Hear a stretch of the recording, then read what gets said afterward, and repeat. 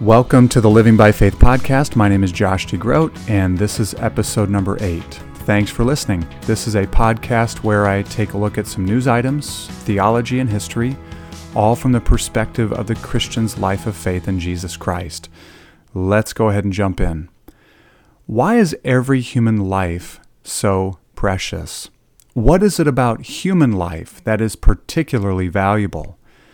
This is something that we need to think about, and we need to think about very deeply.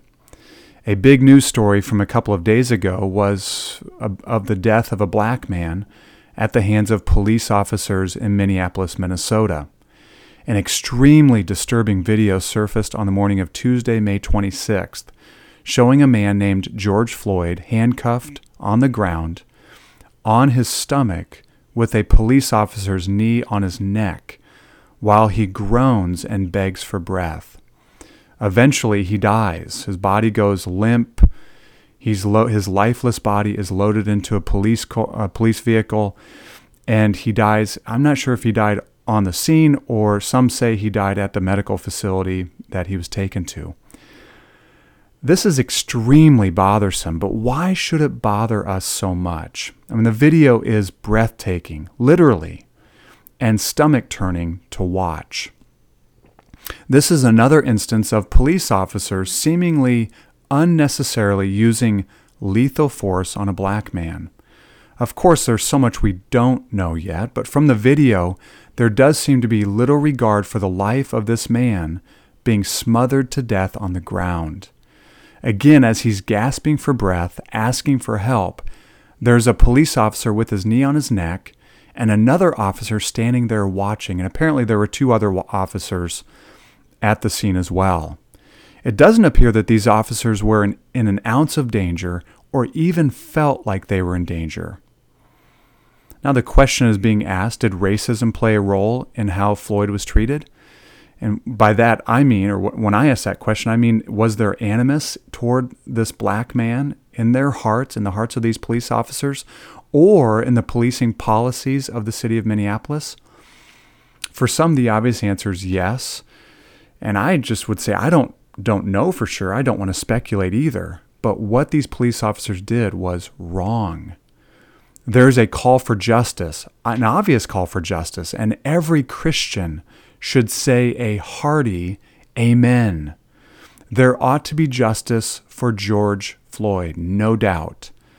But not mob justice. There ought to be justice, real justice. There ought to be justice and only justice, as Deuteronomy 16:20 puts it. Or to put it another way, there ought to be biblical justice. This is an absolute tragedy. And what makes it so weighty, and this goes back to the original question I posed at the beginning, why is human life so valuable? Why is it so precious? The reason why this tragedy is so weighty is that George Floyd is an image bearer of God. He is made by God in God's image, and he is a man who should have been treated with dignity and respect, even if he needed to be arrested, rather than treated with cold indifference, which the video seems to clearly show. There was very little concern or no concern at all for George Floyd's life. But what would justice look like? What would it look like for George Floyd to get justice? It would certainly mean more than these police officers losing their jobs, which they did, and I'm glad that they did. They should have. Biblical justice would include a trial with evidence. And if the evidence points to a crime, which, if the videos used as evidence, which I'm sure it would be, seems to point to a crime, these police officers should face the full weight of the law for their crimes. And for the Christian, this has historically included even the death penalty for the crime of murder. In the Noahic covenant, God gave this command to Noah. After the flood had receded, God gave this command to Noah in Genesis 9:6. Whoever sheds the blood of man, by man shall his blood be shed, for God made man in his own image. Do you hear the logic there? If someone sheds the innocent blood of another, intentionally sheds the innocent blood of another, his blood shall be shed. Life is so sacred to God that one who intentionally kills another person forfeits his right to life. And the reason given, this is by God, the reason given by God is that human beings are created imago Dei, or in the image of God. God created George Floyd in his own image. This is why human life is so sacred. We, as human beings, bear the stamp of God. Of course, this is not advocating for vigilantism or anything like that, vigilante justice. Later, this truth is developed in Romans 13, where the Apostle Paul says that the governing authorities bear the sword and are God's servants to punish evil and reward good. And so as we watch this story unfold in Minneapolis, we should pray that as the blood of George Floyd is crying out, God would hear and that his justice would prevail. Now in Minnesota, there's no death penalty, so that wouldn't take place there. But we should pray that these officers are held fully accountable for what they've done. And we should also live with hope, because we live in a world where injustice often takes place. Justice is often not served. And so we need to live in hope that this won't be the case forever. Let's face it, some get away with unspeakable evil. But as Christians, we realize that in actuality, they don't. Because the judge of all the earth sees everything and knows everything and is keeping a meticulous record, and every person will stand before him someday. This judge's name is Jesus Christ. And therefore, every police officer, every judge, and every member of Congress, and every president, and every other person, including you and I, will appear before the judgment seat of Christ in order to receive what is due for what we have done in the body, whether good or evil. And Christ's judgment will be perfect. Now, when you hear that, you're like, oh boy, we're going to stand before Jesus. But there's a hope held out to us all as well. And it's through faith in Christ. On that day, you and I can face him not only as our judge, but also as our Savior.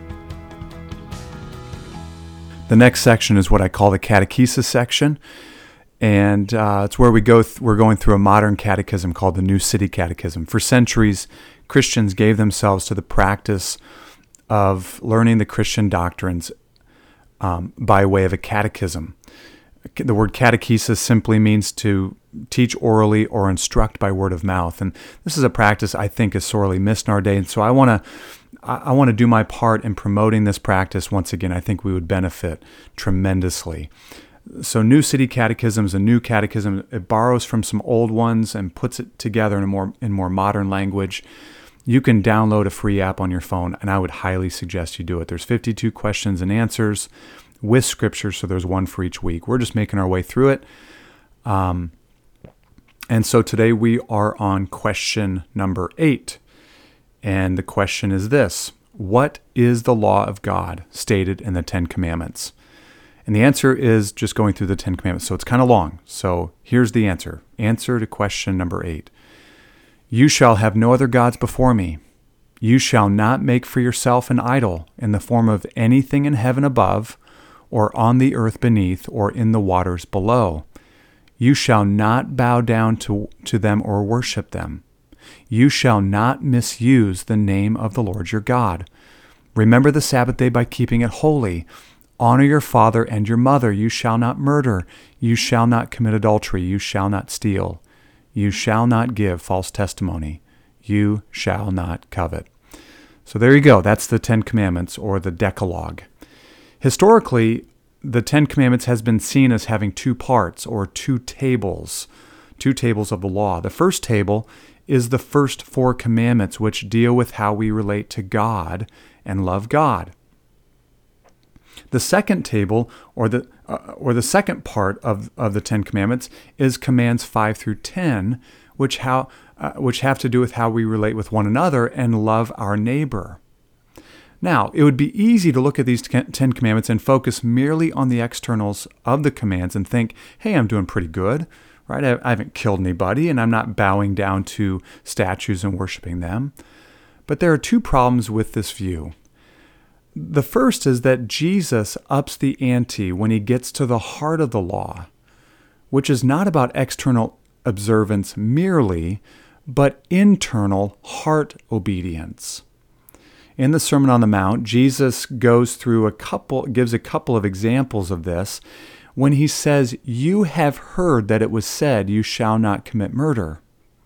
But I say to you," and I'm paraphrasing here, he says, "But I say to you that if you in anger call your brother a fool, you have murdered him in your heart." And he goes on to say, "You have heard that it was said, 'You shall not commit adultery,' but I say to you that if you look at a woman with lustful intent, you have committed adultery with her in your heart."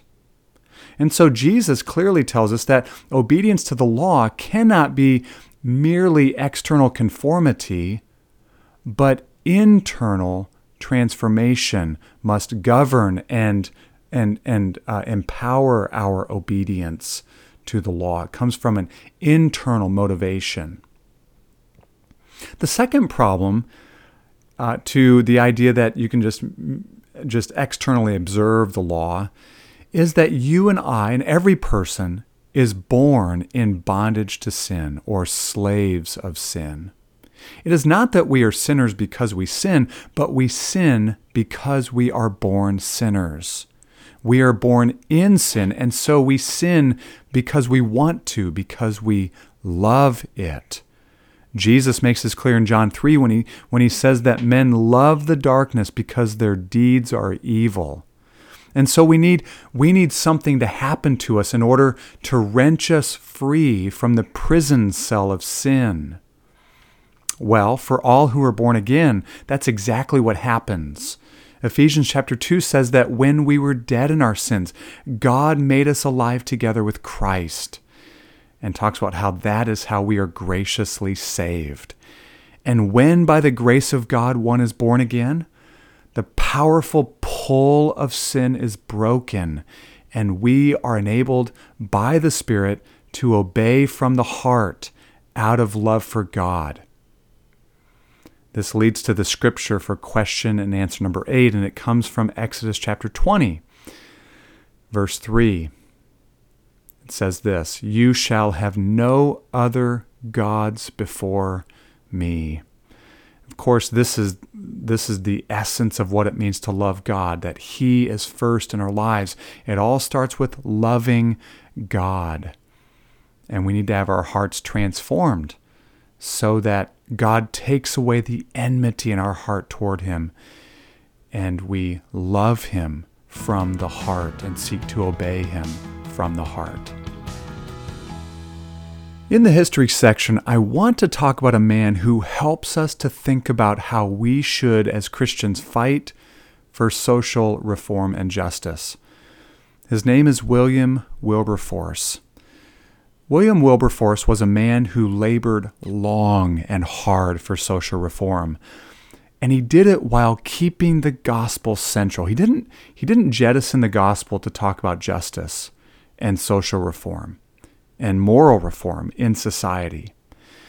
In fact, William Wilberforce was, you might say, is the tip of the spear in the battle to abolish the slave trade and later slavery in Great Britain in the late 18th century and early 19th century. Wilberforce was converted to Christ at the age of 27, and one year after his conversion, he wrote in his diary the high purpose he felt God had called him to. He wrote this, quote, "God Almighty has set two things before me, two great objects before me, the suppression of the slave trade and the reformation of manners." Unquote. When he said the reformation of manners, he meant reformation of morals. And he would give the rest of his life, 46 years, to see the reprehensible practice of the slave trade and slavery itself abolished. Soon after he wrote these words in his diary, Wilberforce, a member of the British Parliament, made it clear to his colleagues that the next session he would bring a motion to end the slave trade. Of course, his colleagues, many of them mocked him. Many of them were outraged at even the idea of it. And it would take 20 years for the abolition of the slave trade to be made law. Now, not slavery itself, but the slave trade, the horrific practice of stealing, selling, and buying slaves, which was a huge industry in which owners of slave ships profited tremendously.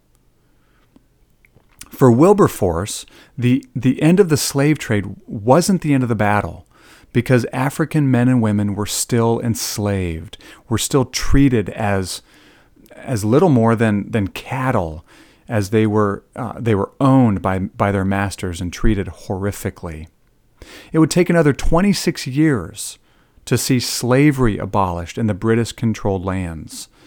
3 months before his death, Wilberforce put one final petition to end slavery before the Parliament, and the decisive vote came just 3 days before Wilberforce would die. It's amazing. Slavery was finally outlawed on July 26, 1833, 3 days before Wilberforce died. The question is, what fueled Wilberforce's passion for social activism? It was undeniably the gospel of Jesus Christ, and the joy that Wilberforce found in Christ through the gospel. And he believed the fundamental problem of his day, which led to the toleration of slavery, the slave trade, and many other immoral, ungodly vices, was a mistaken understanding of the gospel. In his own words, speaking about ungodly, lost people, he wrote this, quote, "They consider not that Christianity is a scheme for justifying the ungodly, by Christ dying for them while yet sinners, a scheme for reconciling us to God when enemies of God, and for making the fruits of holiness the effects, not the cause, of our being justified and reconciled," unquote. This is an amazing admission for a politician, no less, and one who was given the charge of making laws. He was saying that in order for people's sinful, immoral, ungodly, reprehensible behavior to change, they needed to truly grasp the gospel of free grace through Christ and see that holiness is the effect, not the cause, of God's grace. It's amazing. Well, Wilberforce lived it. The grace of God through Christ fueled him for decades in the fight to see slavery abolished, and just 3 days prior to his death, it was. Paul, too, the Apostle Paul, was fueled by the grace of God. In 1 Corinthians 15:10, Paul says, "But by the grace of God I am what I am, and his grace toward me was not in vain. On the contrary, I worked harder than any of them, though it was not I, but the grace of God that was with me." May you and I also be able to say this, and may we live to do as much good as we can as long as we live. Thanks again for listening to the Living by Faith podcast. If you found it helpful, please subscribe, like, and share. And until next time, may the grace of the Lord Jesus Christ and the love of God and the fellowship of the Spirit be with you all.